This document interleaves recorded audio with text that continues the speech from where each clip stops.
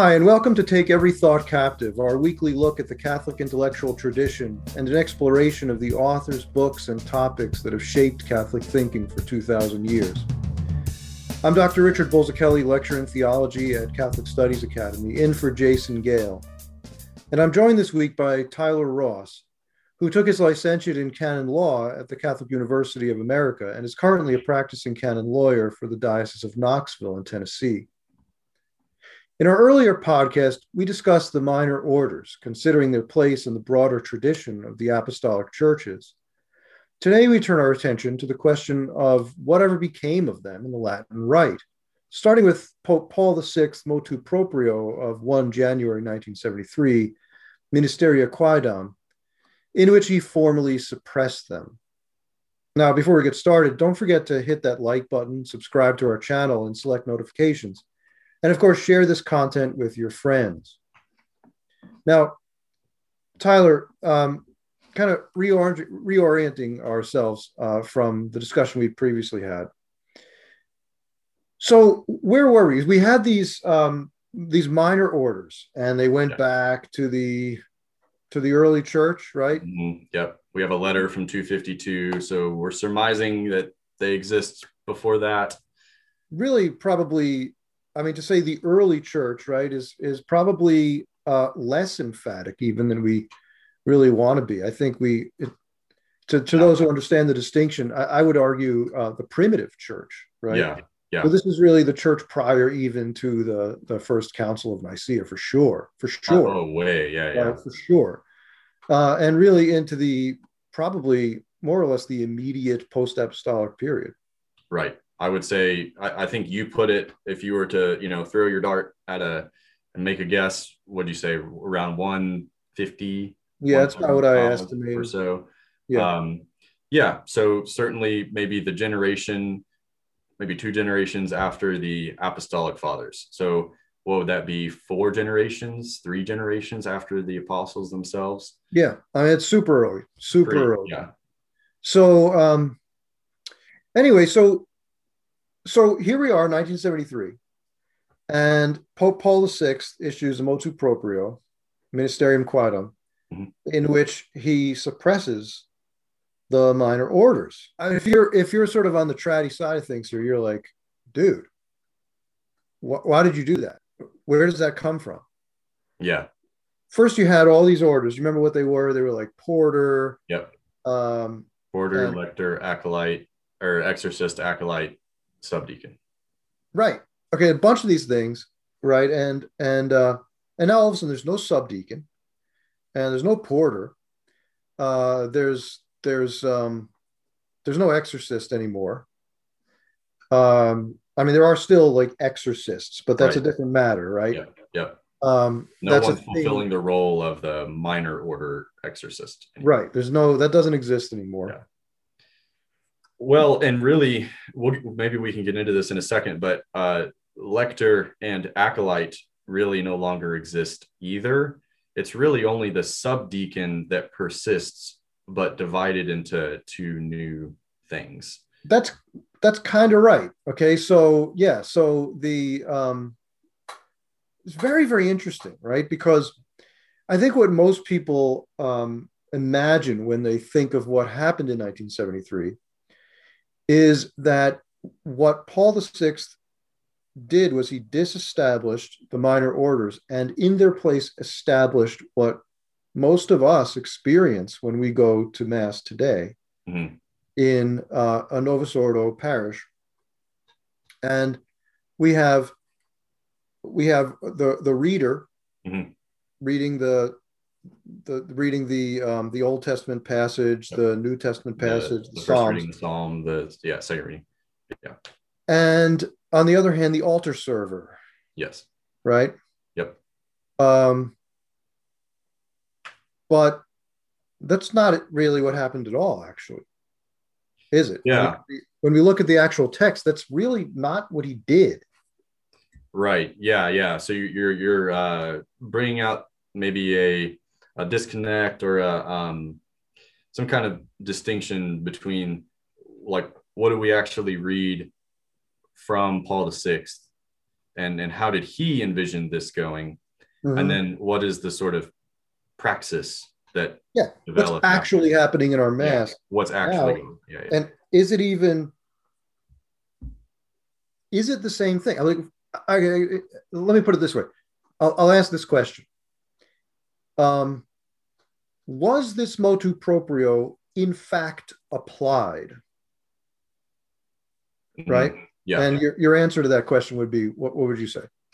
I would say mostly no. And my reason for that would be, so if we look into the document itself, I'll pull it up here.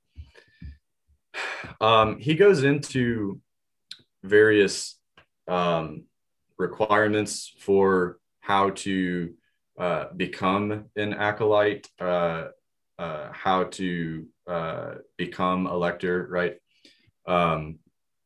So maybe we can get into them if you'd like, but it's a pretty high bar. I think we should talk about that, but let's summarize first. Yeah. So there's like a vetting process, right? Like there's formal training required to do these things, more so than just, hey, can you read? Yes.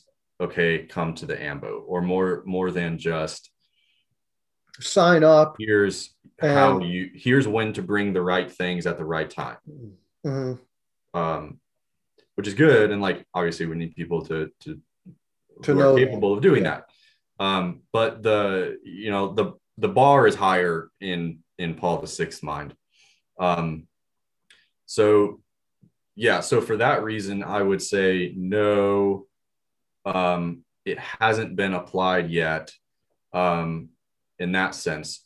In another sense, and I think we can talk about this too, is when we think about, okay, now that he's suppressing the minor orders, and we didn't mention this yet, but he says in this document, they're no longer called minor orders, they're called ministries. So he's changing the name, which signifies a kind of change in what they are.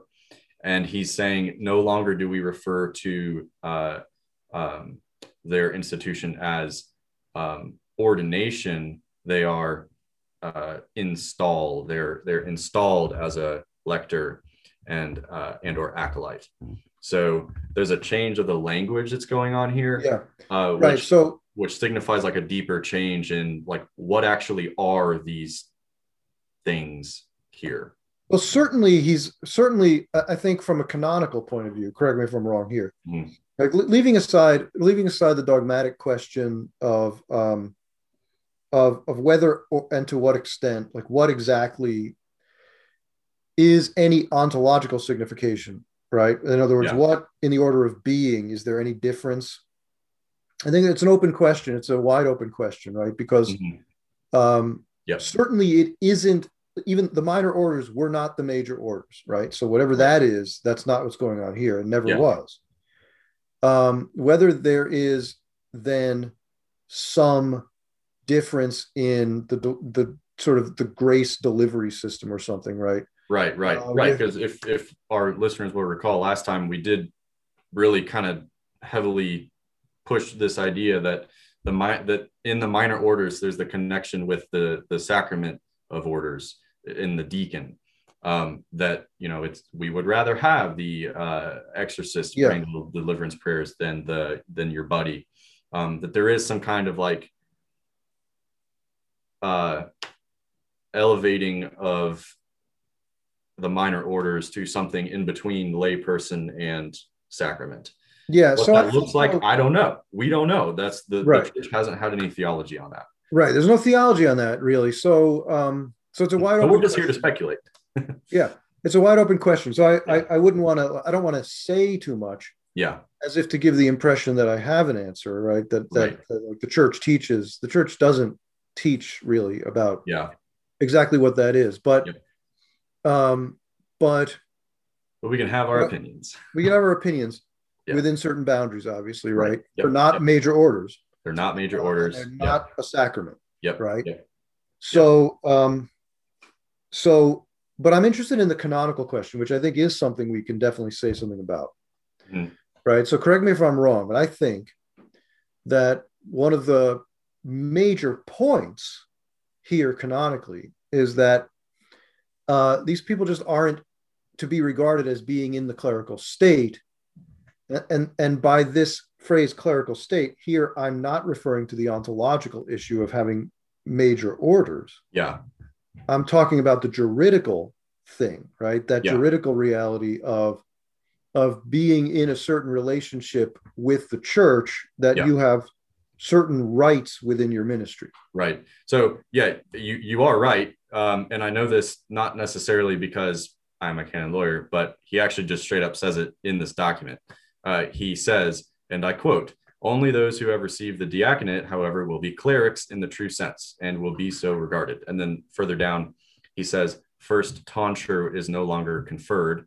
We talked about that a little bit last time. "Entrance into the clerical state is joined to the diaconate. What up to now were called minor orders are henceforth to be called ministries. Ministries may be assigned to lay Christians, et cetera, et cetera." So there's a little bit of context. But yeah, so the clerical state has become detached from these minor orders or ministries, whatever, wherever you are in history, and is now joined to the diaconate.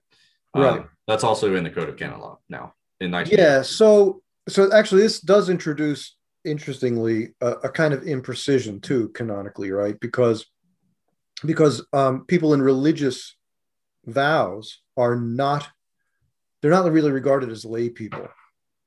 But according to this motu proprio and canon law, neither are they clerics. Again, so the listener is very clear about this, right? There are two distinct things here. One is being a cleric, which is a juridical relationship to the church. Yep. And the other is being in major orders. Yep. Right, which is a sacramental. Right. Okay. Yep. So today, in the language of canon law, the two are connected to each other. Yeah. That connection is itself a juridical determination by the Pope. Yeah. But so rather than an indelible connection, right? It's not de fide that those two things are connected that way. Right. Right. But like they are connected. The deacon has no, sort of natural, like sacramental right to remuneration, for example. He does, canonically speaking, that's in the current Code of Canon Law, that the deacon has a right to remuneration from the church, but it does not need be so. Right. So we could say entrance to the clerical state is at priesthood. And maybe, and the church maybe on some level, the church could define religious sisters, right, as clerics in this juridical sense. Yes. Right. You know what I'm saying?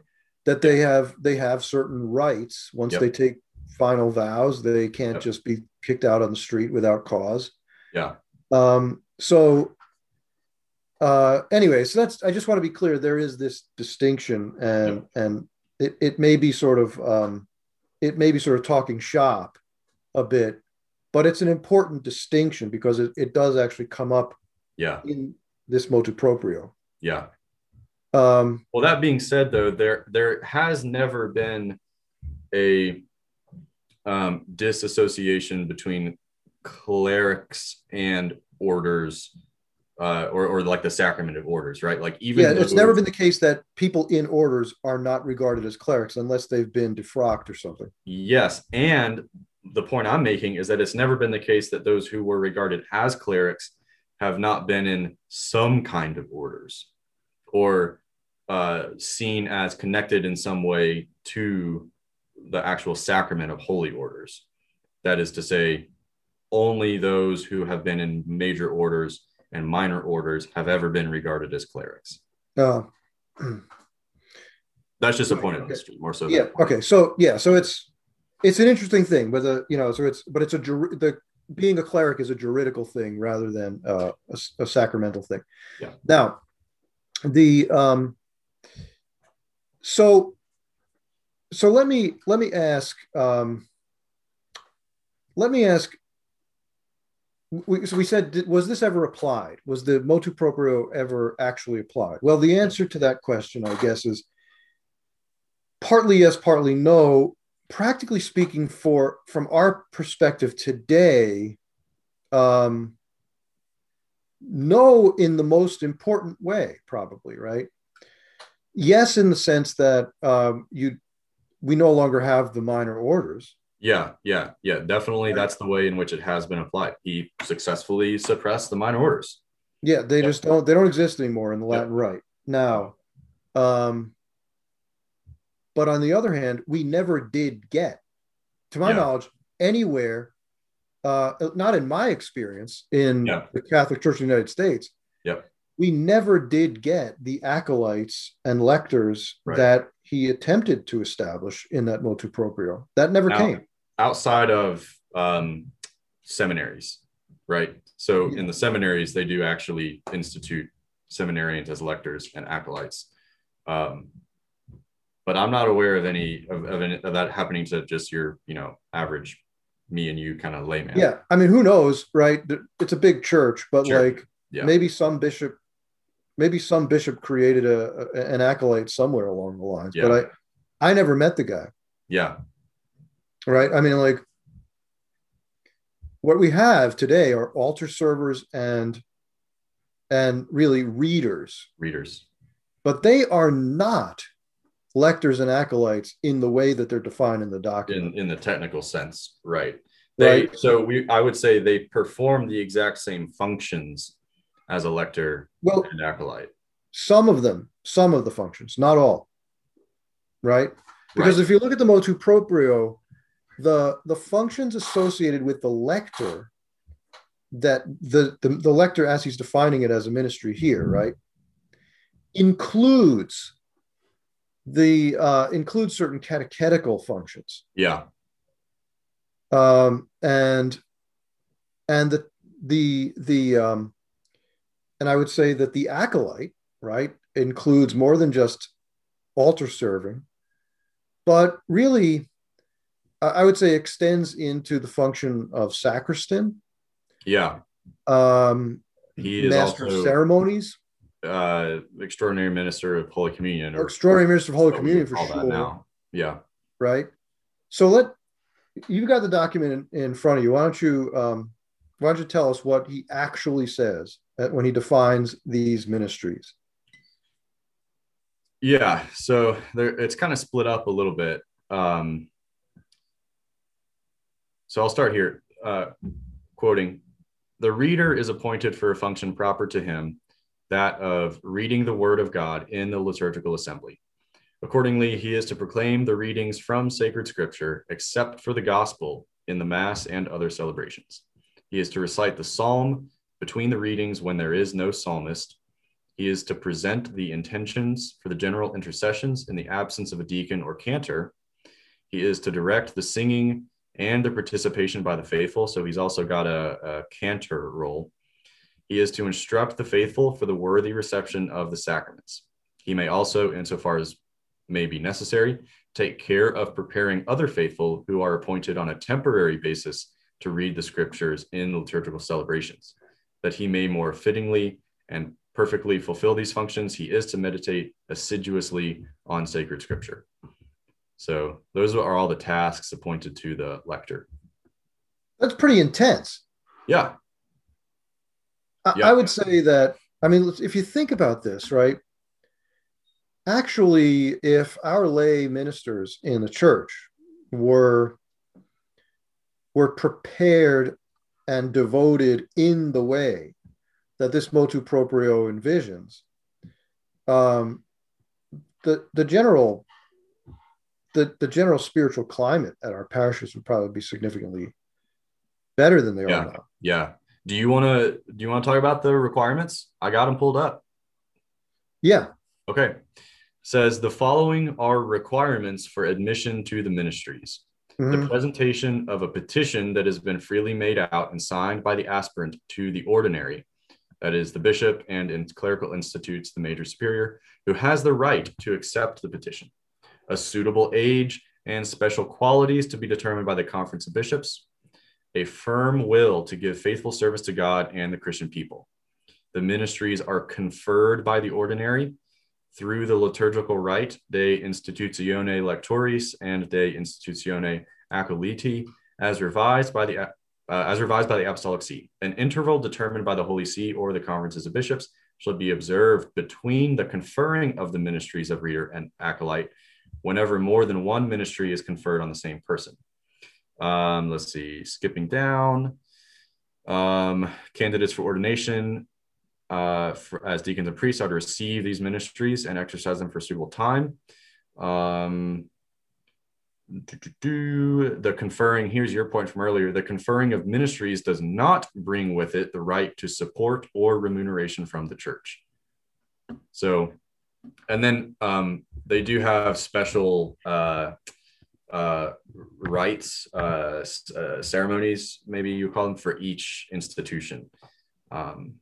So these are developed out there. Right. So it's a lot. I mean, that's like, you have to like discern to do this. And the bishop specifically, not just your parish priest, but like the bishop has done this. Like he's approved you and given you this ministry and vetted you, that kind of thing. The Conference of Bishops is supposed to have what did it say, like special requirements or so special qualities determined by the Conference of Bishops. So look at what it says about the altar, right? Or about the acolyte. He says, as one set aside in a special way for the service of the altar, the acolyte should learn all matters concerning public divine worship and strive to grasp their inner spiritual meaning. In that way, he will be able each day to offer himself entirely to God, be an example to all by his gravity and reverence in church, and have a sincere love for the mystical body of Christ, the people of God, especially for the weak and sick. In accordance with the ancient tradition of the church, institution to the ministries of the reader, an acolyte is reserved to men. Now that's something that next time we talk, we're gonna right. That's the thing that changed. Actually, that this has now changed. Yeah. But in any case, the picture here is a pretty robust, the picture of a pretty robust ministry with dedication and preparation, right? I think if we saw this in our churches, it would be pretty impressive. And even though they're lay people, you could definitely see, right, how vocations could be generated here. Oh yeah, some people, I mean, it's explicit pretty much in there. I guess it's maybe that's not fair. It's as implicit as it could be without being explicit. You might even say, like, even if now, I think though that there is this idea, we often think of particularly altar servers, we think of them as children. Yeah. Right. We tend to think of them as often like little children, and in the like most reverend parishes, they continue through high school. Yeah.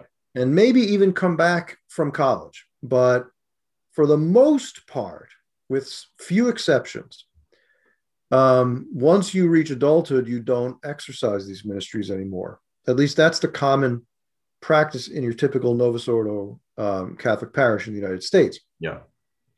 But that's certainly not what's envisioned here, I would say, right? It seems to me that these ministries, these are long-standing kind of ministries, right? Yeah. You're installed. Yep. And while you don't enjoy rights with respect to this ministry, nonetheless, right, you are someone who's made a commitment. You study, right?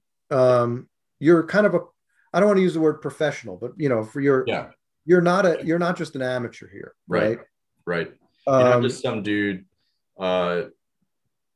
picked out, because Father saw you before Mass started and needed somebody to read.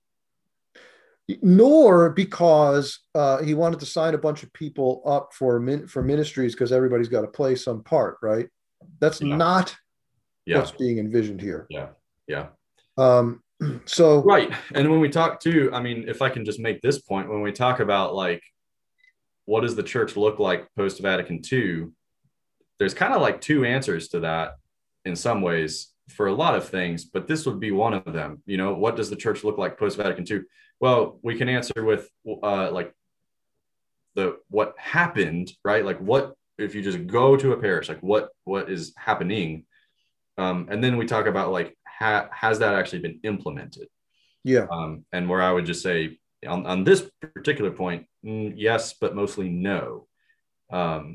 Like I don't think we've experienced the fullness of what the Holy Father, Saint Pope Paul VI had in mind when he decided to do this. Yeah, right. So let's think about why did he do it, right? Why did he do it? Yeah. So I know like the typical answer is going to be, your sort of go-to answer if you aren't happy with the way things are in the church right now, right? Is probably to assume that it's all part of the great conspiracy to undermine tradition. Yeah. Yeah. But you know that I actually have a different view of why he did this, right? Right. So I mean, think that's why we're here. We're here to like we're here to like cut through the politics, right? I think he did it because, in fact, he says it explicitly in the motu proprio. Yeah. That he wants to overcome any confusion that arises between the clerical and lay states. Yes. And his view was that under the current circumstances in the church, the presence of these minor orders tended to obscure the distinction between the ordained ministry of the major orders and lay people. And the lay people. And more so than that, he's also saying that some of the functions in these minor orders were obsolete. At least that's the English word that he uses, or that is translated here. What is obsolete in these offices will thus be removed, and what is useful retained. So he's just responding to the reality of the situation. It may be the case that these 5 minor orders have been present since the very beginning of the Latin Church, and that's great. And like, is that a good reason to keep them around? Yeah. But is that a sufficient reason to not do anything? Maybe not, because we also have all of these other Eastern churches that enumerate the minor orders completely differently. So now you might say this. Okay, so let me take the other side, the other side of this argument for a second. You might say, dude, if these orders have been part of the church for so long, and now all of a sudden, look, you have this liturgy that no longer makes use of them. That's the reason they're now obsolete. Maybe there's something wrong with your liturgy, right? That would be the other thing, because let's face it, right? This motu proprio comes along 3 years after the introduction of the Novus Ordo. Right. That's the revised, for anyone who doesn't know, that's the revised liturgy, right, after the Second Vatican Council. Yeah. So there were changes made in that liturgy that essentially did away with the functions of the minor orders. That's why you don't need them anymore. And so a person could turn the tables on this, on the position, right, and say, that's the problem with the liturgy, not with the orders, not with the minor orders. Yeah. Okay. So there's a lot I could say about that. I would want to make the observation, though, that or maybe another distinction. It would be one thing to reorder the minor orders, right? Name them maybe different things and give them, mix around the duties for the new ones that we're doing. But it's another thing to actually like completely suppress them and then create something new and integrate some of the functions that were there into these new things. And actually, they happen to have the same names as two of the minor orders, even though they're not minor orders and have different functions. So just making that observation, I would say I would disagree with you that it's a problem in the liturgy, because I think he could have changed them, or he could have kept them as minor orders, properly speaking, and it wouldn't have made a difference in the liturgy, practically speaking. Yeah, well, so that's true, right? He could have, the acolyte and the lector could still be minor orders. Yes. Right. Yeah. But it would still remain that that the like, you no longer need apparently a subdeacon. You no longer need apparently an exorcist. You no longer, right? So like, yeah, what? I mean, even when you get into the conversation about like, to what extent is the liturgy a factor here? You only have the acolyte and the subdeacon as liturgical minor orders in the first place, and those right. So that's the reply, really. Yeah, that's the reply, is that the structure, those other minor orders actually weren't at this point, even before the reform, right? They were in disuse, at least as far as the liturgy goes. Yeah, right? I mean, they had no function at the liturgy. Were they? This is where my knowledge of history just breaks down. But I don't know. I don't think that they were active, on the altar. Were they vested in cassock and surplice? Probably, but were they doing much of anything? Maybe bringing candles in or something, but probably not much. So yeah, so the and we talked about like where the porter concept probably came from, right? In the early church, the guy who, the guy who sort of ushers in and out the people who are allowed to stay or have to go at various times in the liturgy, right? Yeah. So that function ceased to be of any relevance after a certain point in the history of the church. Right. And that's, I think, where we can say, like, this is it's okay to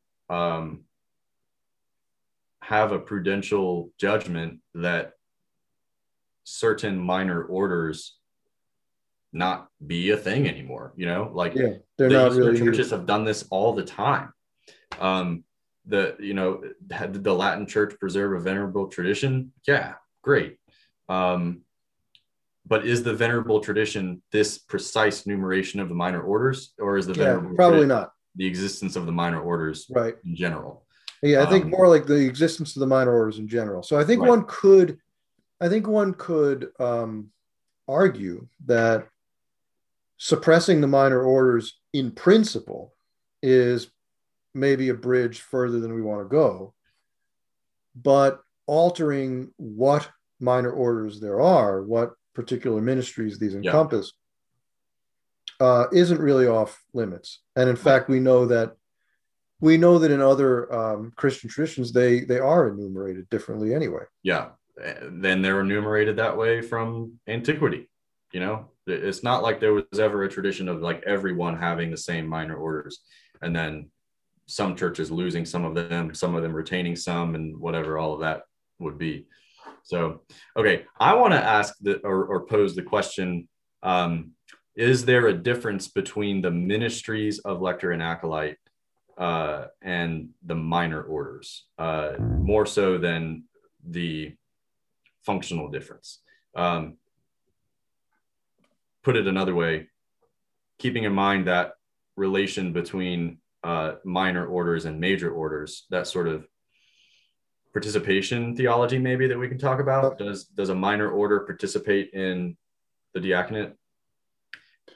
Did doing away with minor orders and replacing them with ministries do away with that tie? Well, I think we're gonna. I don't. I don't know. I think one thing that it does is it does tend to interrupt the continuity of flow that historically had been associated with the minor orders. So, so in any case, the if we think about the path to the priesthood, right?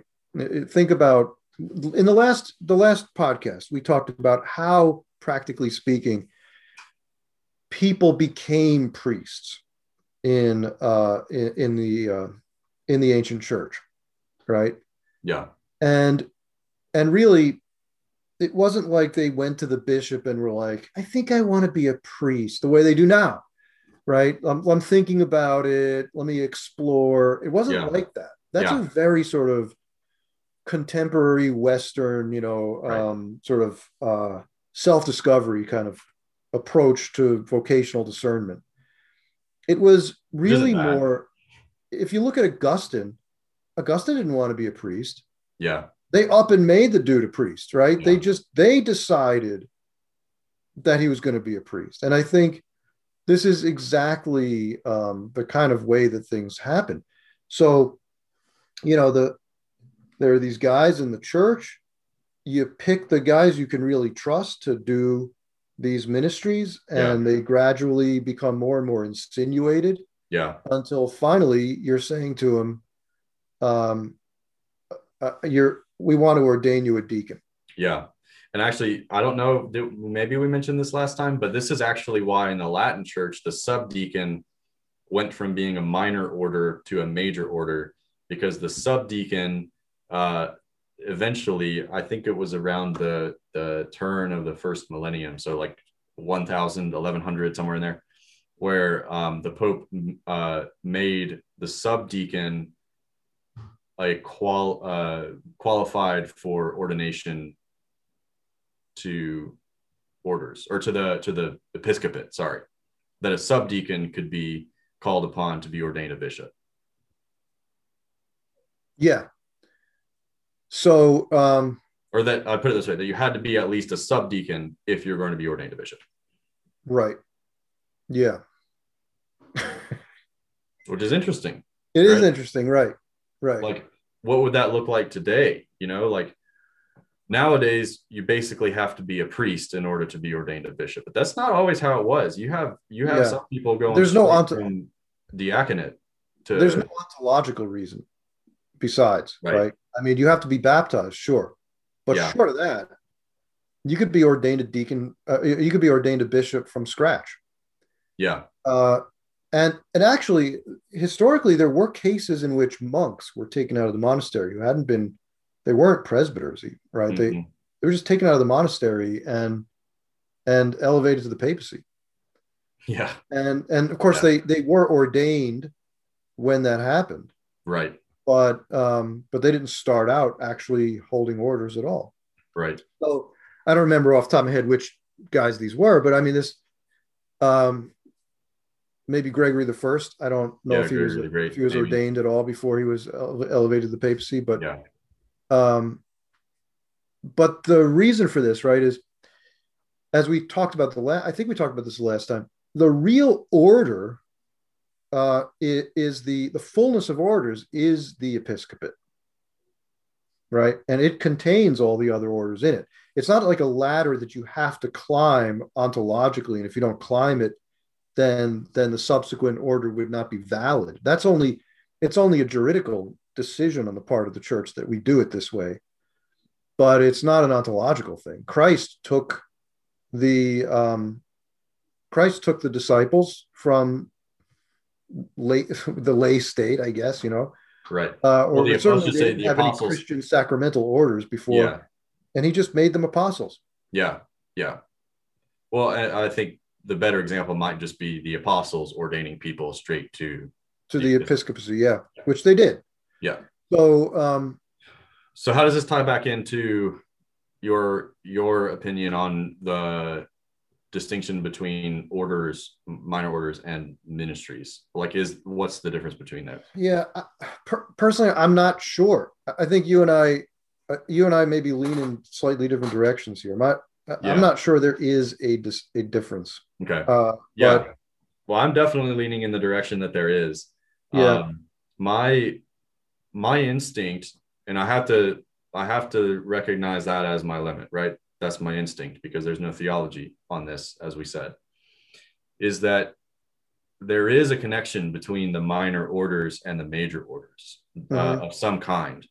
And if you're going to go with that, then for me, if you sever the connection between the minor orders and the major orders, you also sever the connection with like that added grace function thing, whatever you want to call that goes along with the minor orders.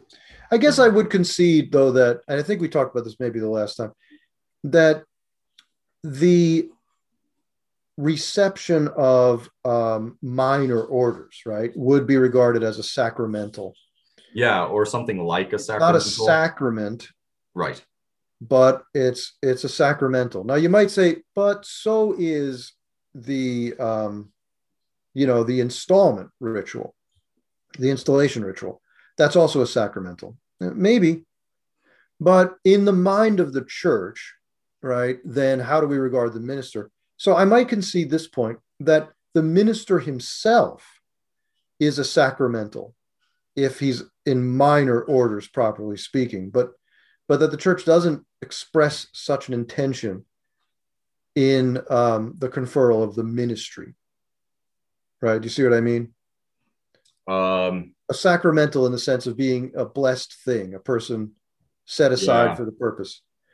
On the other hand, actually, Paul VI uses the exact language of someone set aside for the purpose. So maybe he does intend that the minister here is seen as a kind of sacramental. Yeah. I would still want to ask and raise the question, and maybe God willing, the church can answer the question of is there a connection with major orders here with these ministries? And if so, does that carry a connection with grace at all? Like, yeah, is the subdeacon chanting the epistle in the extraordinary form the same as the lector reading the second reading in the ordinary form? And that's where I'll tease that out a little bit. That's where I would actually want to say no, but question mark. Like, no, but I'm not certain. But only because of that connection. Like the subdeacon, if the subdeacon participates in the ministry, the sacramentality in some way of the deacon, then and the deacon himself, has graces attached to the proclamation of the word, which he does, then it seems like the subdeacon, as a participant in the diaconal sacrament, would carry that same grace when he preaches the word. Yeah. So, yeah. So let me sort of attack this position. Okay. All right. Here's what look at the logic though of saying that the deacon exercises, that the deacon sort of communicates a certain grace through this process. Well, the deacon clearly participates in the ministry of the bishop. He is an appendage of the bishop, right? I mean, that the bishop lays hands on him, yeah, and communicates this power to the deacon, right? Yeah. That is not the case in the relationship between the deacon and the subdeacon, right? Mm-hmm. The deacon doesn't lay hands on the subdeacon and communicate a measure of his own charism. Mm-hmm. Now, the bishop lays hands, at least, I guess in the minor orders. What was there laying on of hands in the minor orders? I think. I don't know. I could be wrong. But if there was laying on of hands, that's a big deal. Maybe not, right? Because there's laying on of hands in confirmation too. Right. And we don't say that communicates, Order. it doesn't make you a priest or something. No. So, yeah, so there is ambiguity here. I don't, it's an interesting topic actually. And I think, I mean, it deserves some exploration. Now, maybe you might say it's moot at this point since they don't exist anymore in the Latin Rite, but I think it's just an inherently interesting question, and it's made more interesting and possibly more relevant precisely because of what we're going to talk about next time. Yeah. Which is Pope Francis's Motu Proprio, in which he opens up the ministries of acolyte and lector, which we don't seem to have. But anyway, right? The ministry, even those ministries, as we said, we don't experience them. Right. But whatever, he opens them up to women, right? Right. And so at least there, the pipeline model, right, of feeding into orders is clearly severed. Yeah, it seems to me. But yeah, and especially when we look at Paul VI reasoning too on that. I mean, he, like we said earlier, he makes pretty explicit mention of these being conferred on all seminarians as candidates for the priesthood. But then his expressed desire that both only be conferred on men, it's still, even in the absence of this sort of like ontological connection with the sacrament that I'm proposing, your, how did we call that? Like final cause kind of. Yeah, it's a final cause kind of argument. Yeah. What is the reason, like the end goal of having these things? That would still apply.